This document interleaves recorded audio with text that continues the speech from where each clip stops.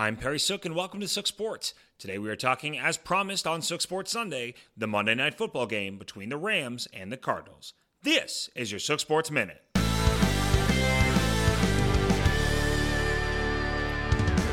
Ramming speed.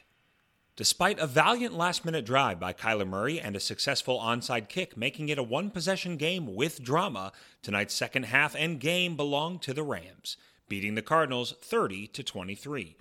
The two NFC West squads traded blows in the first half, each scoring a touchdown and 2 field goals apiece. But back-to-back touchdowns by Matthew Stafford in the third took the final lead of the game for the Rams. Losing All-Pro corner Jalen Ramsey hours before the game, Aaron Donald made his defensive presence known, starting with a sack and clinching the game with another as time expired.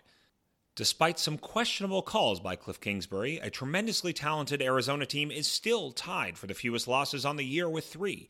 But after tonight, the Rams are now only 1 game behind in the division, conference, and league, and with 3 of their last 4 against teams hovering around 500, are primed to head into the playoffs with ramming speed. This is your Sook Sports Minute.